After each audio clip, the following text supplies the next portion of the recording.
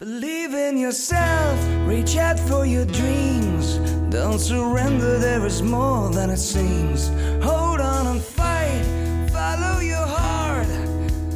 This is your way, life is what you make of it. Hi, this is Dr. Joe Luciani, along with my daughter and wonderful, delightful co-host, Lauren Simonian, welcoming you to another session of self-coaching where real life emotional struggle, whether it's depression, anxiety, relationship conflict, losing weight, or simply handling life's challenges are all addressed, teaching you to become your own best coach. Hello, Coach Lauren. How you doing? Hello, Coach Dad. I am doing well. Thank you. How are you? I'm also doing well. We're sitting here in a thunder and lightning storm. Are you scared? I love thunder and lightning storms. I must be honest, although I don't know that it's the best conditions for podcasting. Yeah. But I find them to be very soothing. I mean, we just spent $250,000 on our self-coaching sound studio here. And yeah, if only people could see the visual of where my studio is set up. So, it's like we should be able to block out thunder and lightning. My goodness, maybe not earthquakes and stuff like that. But anyway, we are very excited today to be talking about reinventing yourself. What do you think? I mean, is that a good concept or what? I've always loved that concept and the idea that, every day gives us a new opportunity to start over, to create the life that we want. I think it's very liberating. Okay, so I'm going to play a very liberating song for you called Jambalaya. And I kind of don't expect you're going to be thrilled, but nevertheless, listen first, and then I'm going to ask you to react, okay? All right. Here we go. Jambalaya, a crawfish pie, and a filet gumbo. 'Cause tonight I'm gonna see Mama Shazamio. Pick guitar, fill fruit jar, and be gay. Oh, son of a gun, we'll have big fun on the bayou. So, do you like Jambalaya? I think so. I'm not quite sure exactly where the connection is here, but Well, I enjoyed it nonetheless. Well, you did. Good. Actually, Jambalaya has absolutely nothing to do with today's podcast. Oh, so that was like a trick. No, it's just that song is a favorite of mine, and it's 69 years old today, 1952. And well, you just played a random song? No, wait. I thought it might put us in the mood for reinventing ourselves. As the song goes, pick guitar, fill fruit jar, and be gay-o. Son of a gun, we'll have big fun on the bayou. So we're going to have big fun today? I know wow. It's a stretch. But, I mean, you try to find a song that would be applicable to reinventing yourself. There just ain't that many songs. Especially if you're only choosing songs from the 20s and 30s, as you like to do. Well, it's true. You'd be surprised. Every single song has to do with love and romance and tragedy. But I would probably pick Jay-Z's Started from the Bottom if I were to be the DJ this week. Jay-Z, huh? Is that a baby boomer? I said no, he's definitely not a baby boomer. Okay. He started from the bottom, now he's here. Okay. That's very impressive to me. I don't know Jay-Z. But, you don't know who Jay-Z is? No, I know. Oh, wow. All right. Okay. We'll have a tutorial after the podcast. All right. That's good. So today we're going to be talking about reinventing yourself. A lot of us look at our lives and we tend to gravitate towards those things that we don't like about our lives and ourselves. So let's talk a little bit about changing our lives. Maybe even changing our personality. You see, our lives and our personality are closely intertwined. So how about we start out with changing or reinventing our personalities. Is that okay? Yes, let's do it. So let me ask you the very first self-coaching question of the day. Do you feel we can change and reinvent a personality? Absolutely. I do believe that you can. That's true, because you were this dour, miserable, rotten person. And look at you now. What a transformation. I started from the bottom. Now I'm here. You did. And look at you now. Wow. Quite impressive. So is it, but seriously, is it really possible to change your personality? I mean, aren't we born with certain personalities, basic patterns that are fixed throughout our life? I would say, yes, there are basic patterns that are fixed, but they can also be undone and reestablished. Let's talk a little bit about just your friend, Sigmund Freud. I know he's not your friend. Yeah, no, he's not my spiritual boyfriend, but that's okay. We can talk about him anyway. But he did say, and this is where I think a lot of thinking was for a long time, that the personality is largely set in stone by the tender age of 5. Now, you're a teacher. Do you think old Siggy was correct when he said that at 5 years old, that's it? That's it. You're just who you are, and that's it. I can't even fathom why someone could even conceive that would be true. Of course, we've certainly have kind of evolved from that. Yeah, I mean, go ahead. I'm sorry. No, I'm just thinking back to my 5-year-old version of myself, and I'm really grateful that, evolved past that. We go back to talking about that rotten, dour, sad sack of a young kid you were. Yeah, well, I don't know that I was a sad sack, but I certainly was a little bit, I don't know, different than I am today, which is a great thing. To give Freud a little bit of credit, and we've said this before in one of our talks here, that when you were in Mrs. Mariu's class, that was your kindergarten class. Do you remember what she said about you? Yes. She said that I was Saturday night at the Bijou. Correct. That I liked to have a good time. But I also, and yes, that is true. I still enjoy a fun Saturday night out, and I love to be in fun social settings. But I also, at 5 years old, was putting glue on my hands and trying to eat it, and climbing over bathroom stalls and getting in trouble. But I rest my case. You haven't changed at all. You still like to put glue on your hands. I don't know about the bathroom stalls. I wouldn't announce whether you still crawl over bathroom stalls or not.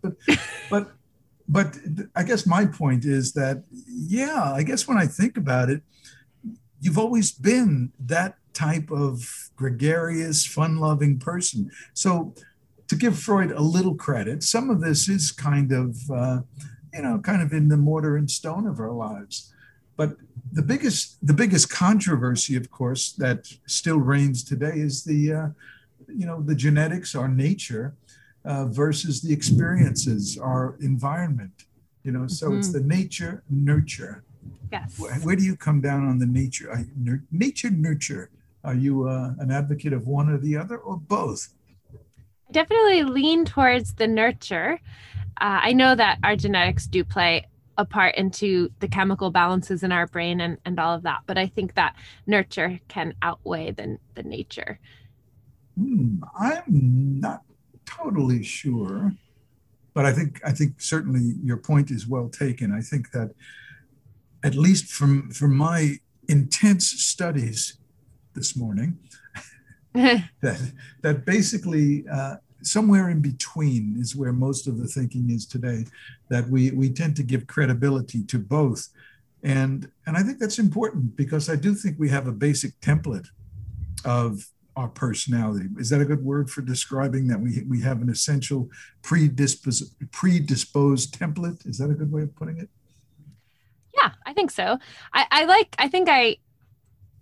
It gives me comfort to believe that nurture is more powerful than nature, just because then it gives us more control to determine how we want our lives to turn out, who we want to be.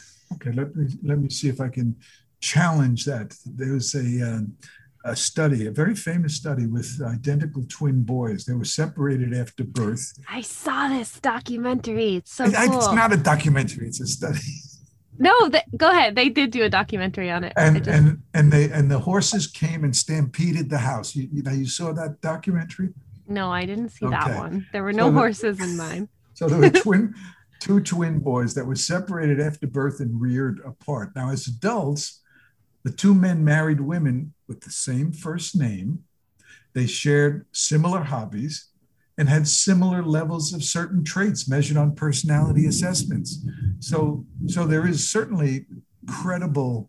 And weren't they adopted by two separate two very distinct families? Like one was higher socioeconomic status and the other one was a lower income family? Well, if you say so.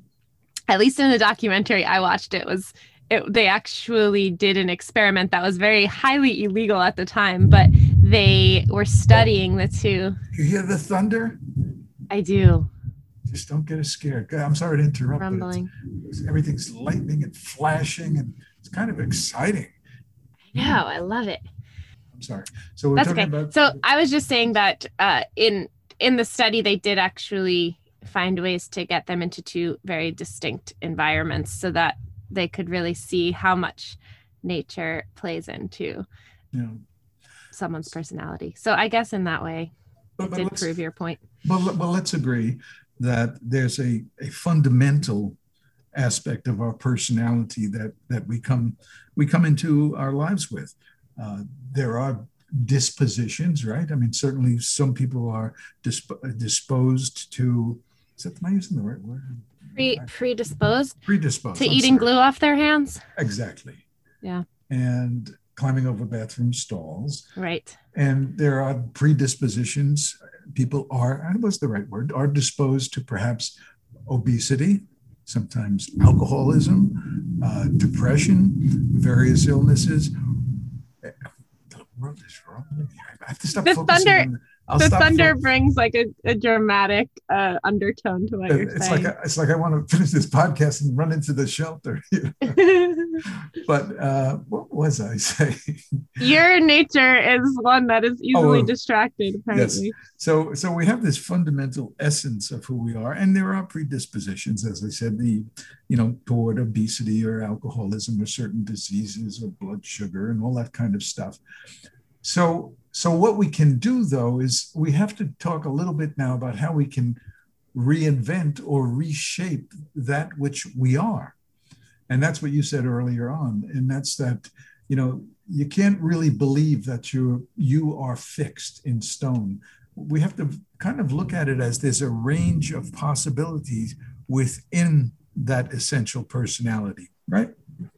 Yes, I agree. And also one differentiating factor too is like, if you're born with a predisposition, but it's something that you want to avoid or circumvent, I think that if you set your mind to something, you actually can change certain things that you are born with. Like, for instance, a predisposition to obesity or diabetes or, being antisocial, whatever it might be. Like, if you're aware of the things that you're predisposed to, you could try and reestablish the pathways in your mind in order to get around that.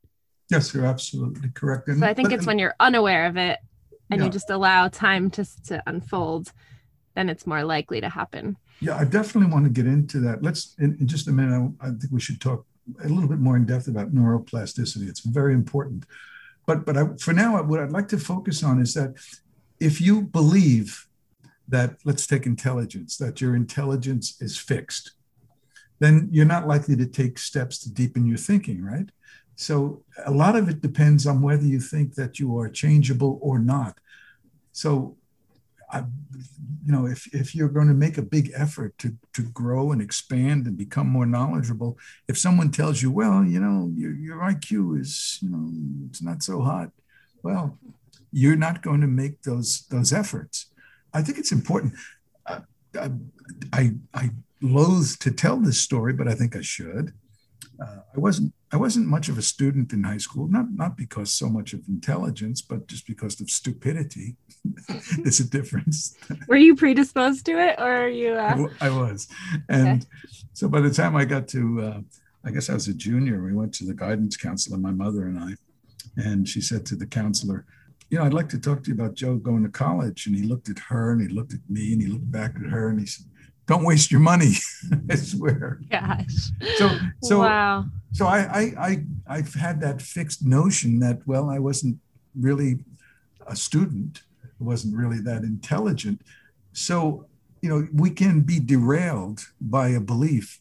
And it's very important that we don't allow ourselves to be limited by that belief. So you were kind of talking about that before, about, what you believe is important. How much range is there? How much flexibility is there? I mean, if you would have told me today, or if you would have told me when I was 17 years old that I was going to be doing these things that I'm doing today and writing these books and stuff, I would have thought you were high. I would have never, ever believed it. So, and, I think it's important that we realize just how much flexibility there is in terms of the wiggle room with our personalities, right? Yes, I think that so many people have established limiting beliefs throughout their existence, and beliefs are things we think over and over again. And so if you constantly think or are told, you're not meant for that, or you're not good enough to do that, or you're only supposed to be doing X, Y, or Z, we begin to believe those things. And that becomes our reality because we don't challenge them unless we become aware and clear that those things are meant to be challenged if we want to create the life that we want. So sometimes, even my guidance counselor is saying, don't waste your money.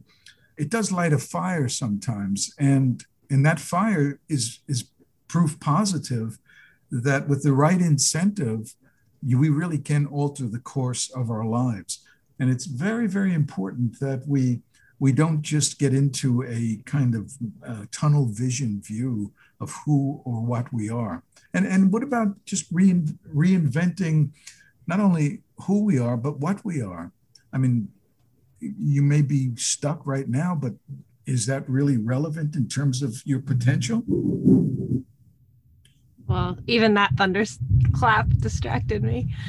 It's going to be weird if when we listen to this recording afterwards, if no one else hears the thunder, like our beautiful sound studio here is muting that thunder sound. So people are think, what are they, crazy? Oh my God, there's no thunder. So changing our lives, who and what we are, right? And I think, so let's get into the real weeds of this, and that's changing the habits of our lives and developing new habits. And that's where you brought up earlier, changing those neurons and neuroplasticity. So if I may, let me just say that neuroplasticity is really the science of showing how learning literally changes the anatomy of the brain. Unless you have a different millennial take on that, Lauren, we'll stick with that definition. Yeah, I'll accept it. So glad you will.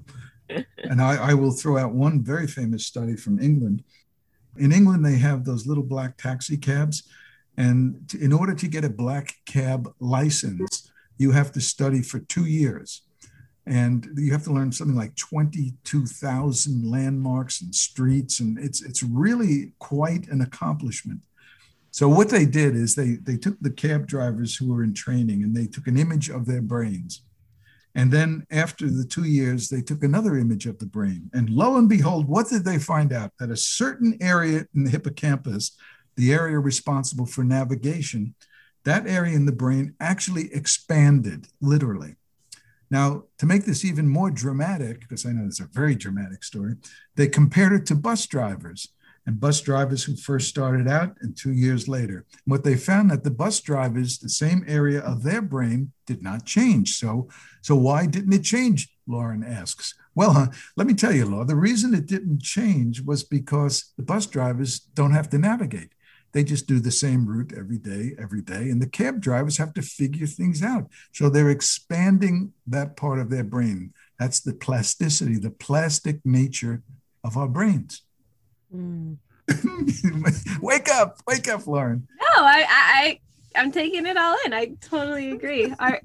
And I like to think of it as like a massive solar system inside of our minds, because we have billions of neurons and they're all just trying to connect to one another to create patterns and memories and thoughts. And the thoughts that we have over and over again have strong pathways. So it's like a very easy, deep constellation. Mm-hmm. And then, when we try to rewire it's a little bit difficult at first to create a new connection, but it can be done. And the more times you practice the new thing, the deeper the connection becomes. And that's sort of how you break a habit or how you recreate yourself through neuroplasticity.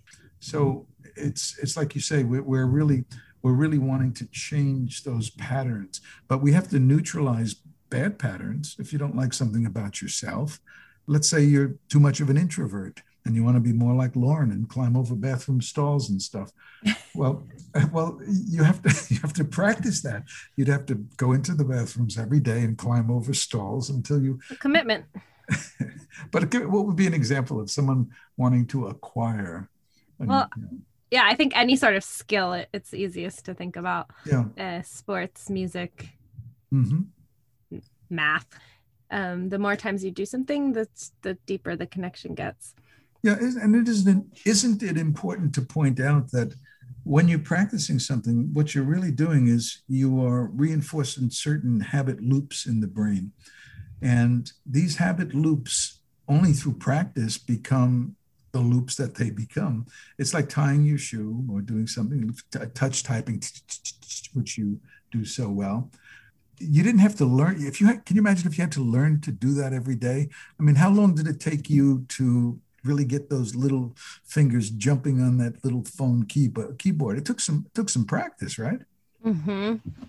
Yeah, absolutely. And now you don't even think about it. It becomes rote. I always have this vision for some reason of a blizzard, and in a blizzard, the places that you walk, you create footprints. And so the more times you walk through that same pathway, it becomes easier and easier. And then that tends to be the preferred way that you get from point A to point B. You just follow where those footprints have been, and you don't have to worry about slipping or falling or trudging through the snow. And so it becomes an easy pathway. And, and then if you want to go somewhere else, you can choose to create a new path, but it's difficult. You have to trudge through the snow that might turn into ice and find a way to actually, it takes effort basically to create a new path. So we typically choose the easier pathway because it's already there, even if it doesn't lead us to exactly where we want to go. But we do always have the choice to create that new pathway. It just takes effort and time before it's actually easy to walk through to get to the new. So what happens when summer comes and there's no more footprints in the snow? Where do you go? You're lost. The metaphor melts. I don't know. It doesn't work anymore. That was very nice. The metaphor melts. That was a melting metaphor, folks. That was good. I like that. We need to realize that every effort we make, every thought we have on some minuscule level, we're affecting the electrical chemical events in our brain. So any habit that you don't like, whether it be a habit of just being cynical, cynicism and just putting people down and being pessimistic, these are habits. These are acquired habits. So yeah, you could kind of look at intelligence and say that's kind of rooted in genetics. And by and large, a lot of it is, but we don't know the range. We don't know what has become habituated just due to learning, environment, people telling us that we can't, all that kind of stuff. So we need to know that our thoughts affect our brain chemistry. And if you really want something, you have to understand it on that kind of neuronal level. You've got to pay the price to get there. It's not going to happen by wishful thinking, and it's not going, and especially if we're talking about an acquired habit, like playing an instrument is a good example. You're not going, no matter how much you want to, it doesn't matter. The want to is not as important as the effort, the practice, the desire, because you are training your neurons to form, as Lauren would say, a new footprint in the snow. That's right. New feet prints in the snow. All righty. So we know now that neuroplasticity, we know that we have certain parameters to who we are. And certainly, Lauren, you have remained true to your exuberant personality. Can you think of any areas that are very different where you've evolved from when you were young? Yeah, for sure. There's one that I know is different, which is that when I was young, I don't really remember this per se, but I know a lot of people used to tell me, you and Mom included, that I was terrified of adults, speaking to adults. And I guess I was fine, playing and being with my friends, and I was sort of a leader among my peers. But when it came to speaking to adults or teachers, I had a really difficult time with that. And that drastically changed. I probably about midway through elementary school, but that's one thing that just stands out because that certainly was not part of my personality that persisted. Do you know what you did or how you challenged that? Was there some, do you recall that you were trying to be better at talking to adults? Yeah, I remember Justin, my brother, to sort of giving me some feedback on that and bringing my awareness to it in the first place. I don't think I ever even knew what I was doing, which was basically just ignoring any adult that tried to talk to me.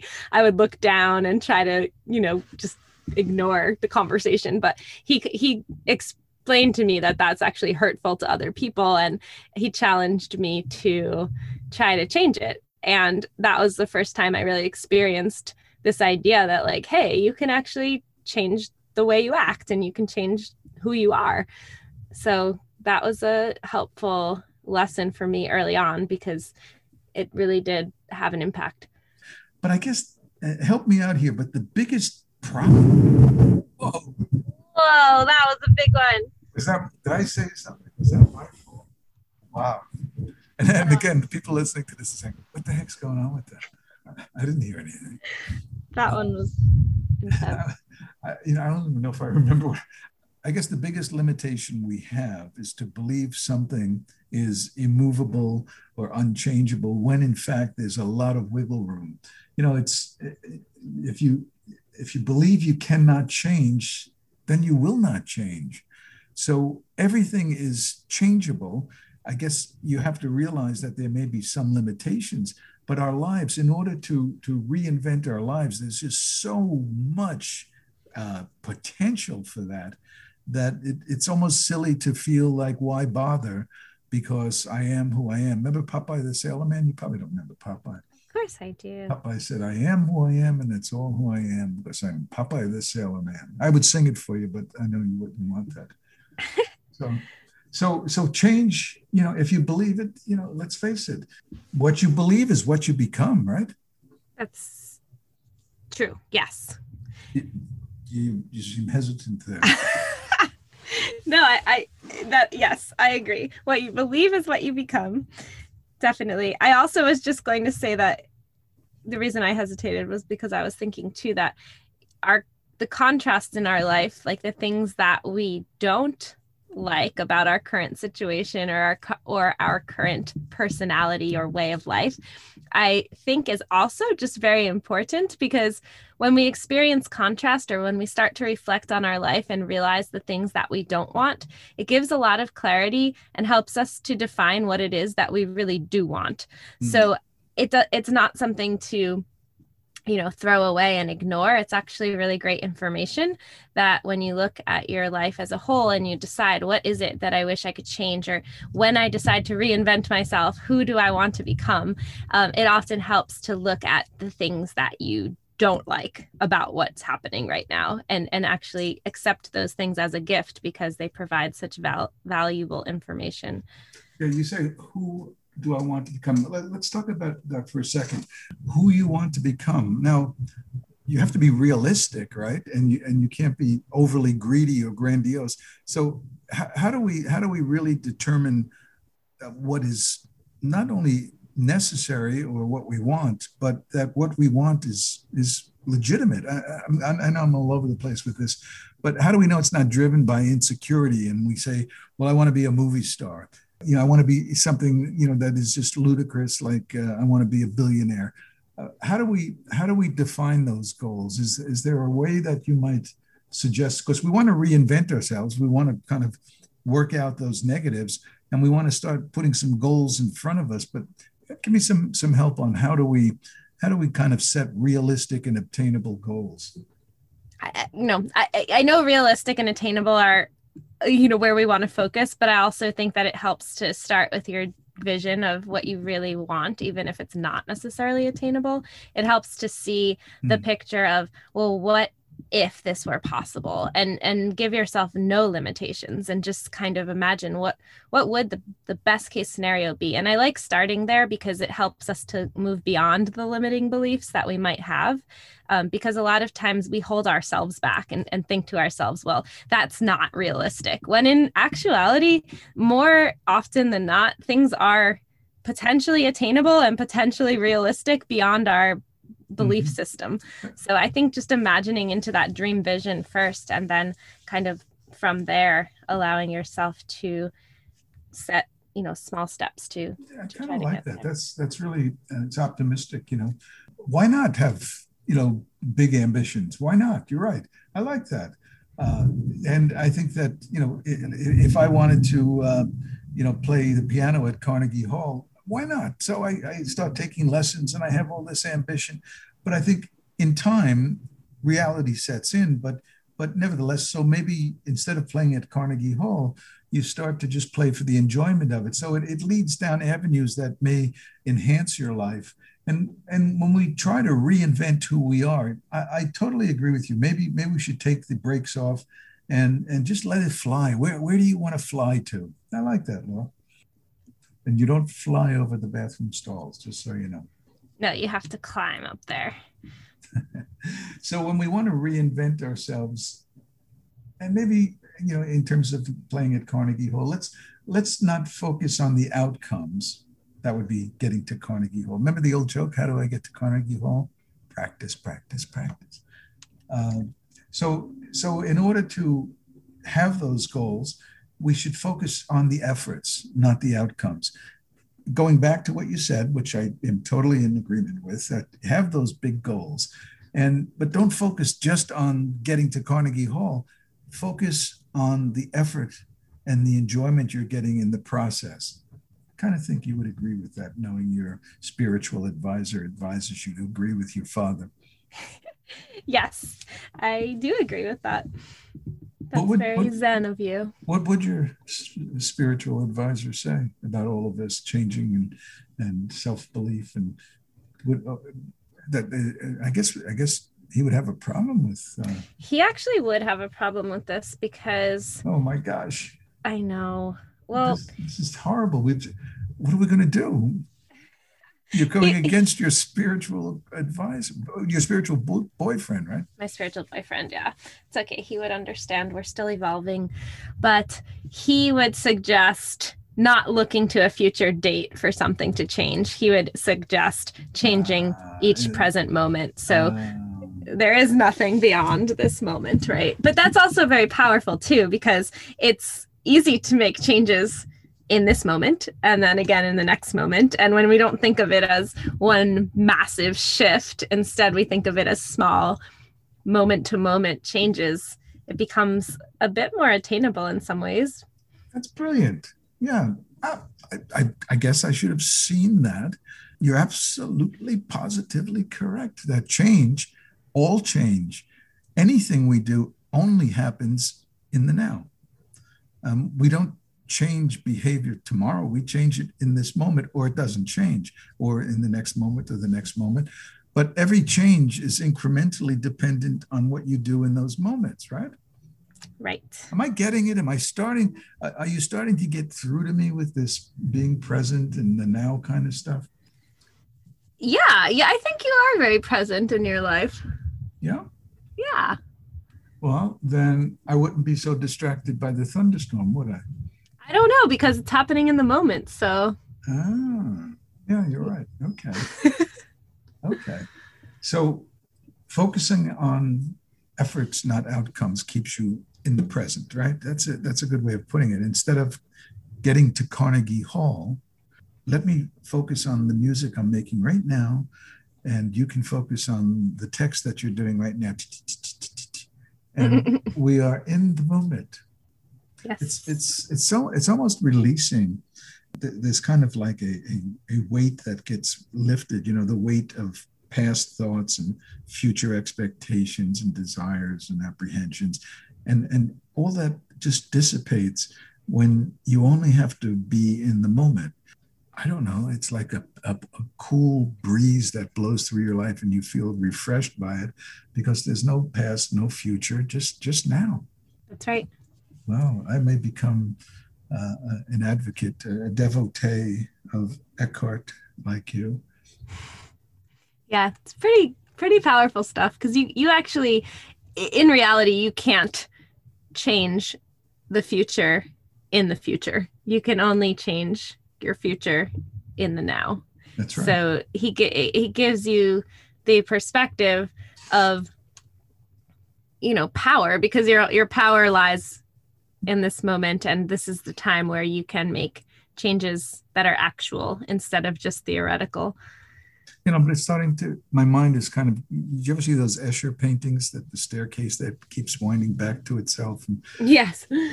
So when you say you could only change the future in the now, to me, that's like an Escher kind of mental, where my brain starts to get, fried, because basically you can't change the future because there's the only now. So there's no future. That's right. That's right. So you can't change the future. Forget it. It just reminded me of an Escher painting that I can go up the steps and that's a good visual. Lo and behold, we're at the bottom again.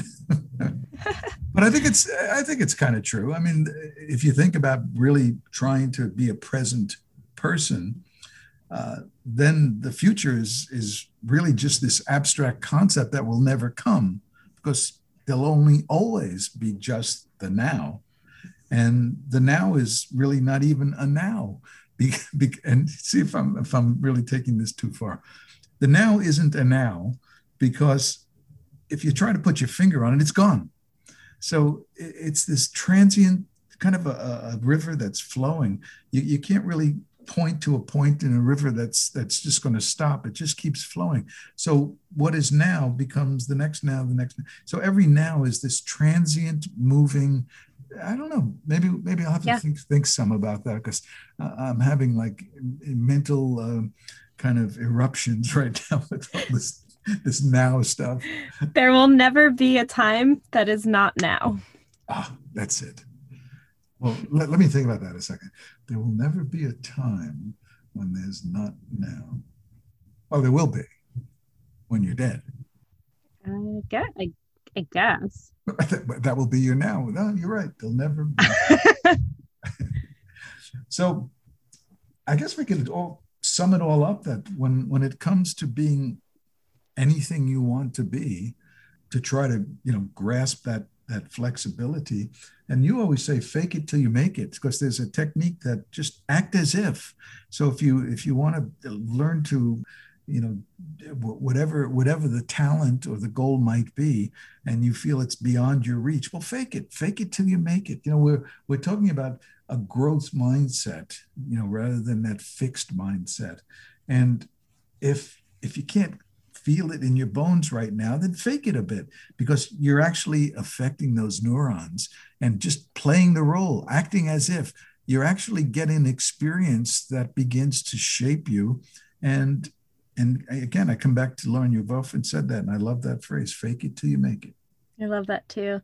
Yes, and I think that it helps to find a role model or somebody that you aspire to be more like in that particular way. So especially when it comes to confidence, I think fake it till you make it is really helpful with confidence in general. So if you were to find somebody who exudes the confidence that you also want in that particular place in your life, and just sort of study them a little bit and watch how they do what they do. Mm-hmm. And then you use that as your springboard to then try and mimic it. And it feels almost easier to do it that way because you're not asking yourself to become that person right away. You're just asking yourself to act as if you were that person. And so, it gives us a little bit of it placates our fear a little bit. Mm-hmm. And it also, like you said, it affects the neurons and it starts to change our brains. And soon we do become that person or like that person. I think you've changed my brain substantially today. And oh my God, I'm so sorry, Lauren. Forgive me, but I lost track of the time. Do you know what time it is right now? It's either thunderclap time or pep talk time. It's pep talk time. Yay. Reinventing yourself pep talk, our new self-coaching pep talk of the day. So there's a line from a poem that goes, "Stone walls do not a prison make, nor iron bars a cage." It's not walls or iron bars that imprison us, it's our thoughts. Don't ever make the mistake of thinking that your genetics or your environment are keeping you from your goals. Sure, you may have a genetic tendency towards certain traits, but your life is not predetermined. Starting today, rather than a fixed mindset, embrace a growth mindset. What you believe is what you become. And don't let anyone ever tell you differently. So, Lauren, before we go, I know I'm not even going to ask you for a closing remark, but because first I want to introduce our sponsor, selfstudioslearning.com. And Lauren, would you like to give us a little bit of insight as to this wonderful dynamic program that you've put together? Sure. Self Studios Learning is a program that is developed for children and teenagers to help them get access to social, emotional learning, wellness tools, and psychology-based education. So it is available through Zoom or in person. And if you'd like more information, please visit our website. And I shall do that right now. I will type in with my little thumbs, Self Studios Learning, one word. What was it at .com? .com, yeah. Okay, good for you. Good for Self Studios Learning. So, Lauren, I hope I didn't cut you off by saying I don't want to hear if you have a closing statement. I didn't say that, but do you feel somewhat bitter that I'm not letting you give a closing statement? But if you want to, I'll let you. No, I have no attachment to my closing remarks. So that's good. Yeah. You are a person who has reinvented yourself. I was only kidding about you scaling the bathroom stalls because I know you don't do that anymore. So you have totally reinvented yourself, and I'm very proud of the invention that you've come up with. And I think you are a role model for all those kiddies that have looked up to you in the past. And let's not go past and future. All those kids that are looking up to you in the present moment, but you're not in the classroom, so they can't be looking up to you now. Again, that Escher thing is just going around in my mind. I've got to go. Enough is enough. But I hope you don't mind, Lauren. But my mind is about to explode. Okay. Okay, yeah, we better get you some assistance. Okay, and make sure you visit our websites. What is it? Learning? Self Studios Learning. And visit our websites, selfstudioslearning.com and selfcoaching.net. .net.com. Come on, people, get it straight. Selfstudios is .com. Selfstudioslearning.com. Oh, God. Why am I going? What's wrong with this? I think it's the electrical field that the lightning is causing in my brain. Your neurons are short-circuiting. Exactly. And when you get to selfcoaching.net, you'll learn more about our self-coaching philosophies. And while you're there, check out my latest #1 best-selling book, Unlearning Anxiety and Depression, the 4-step self-coaching program to reclaim your life. So until next time, remember that being victimized by emotional struggle is not an option. By definition, victims are powerless, and you are not powerless. And remember, everything is hard until you make it simple. So join Lauren the bathroom stall scaler and me every week. And let's make it simple together. Yourself, reach out for your dreams. Don't surrender, there is more than it seems. Hold on and fight, follow your heart.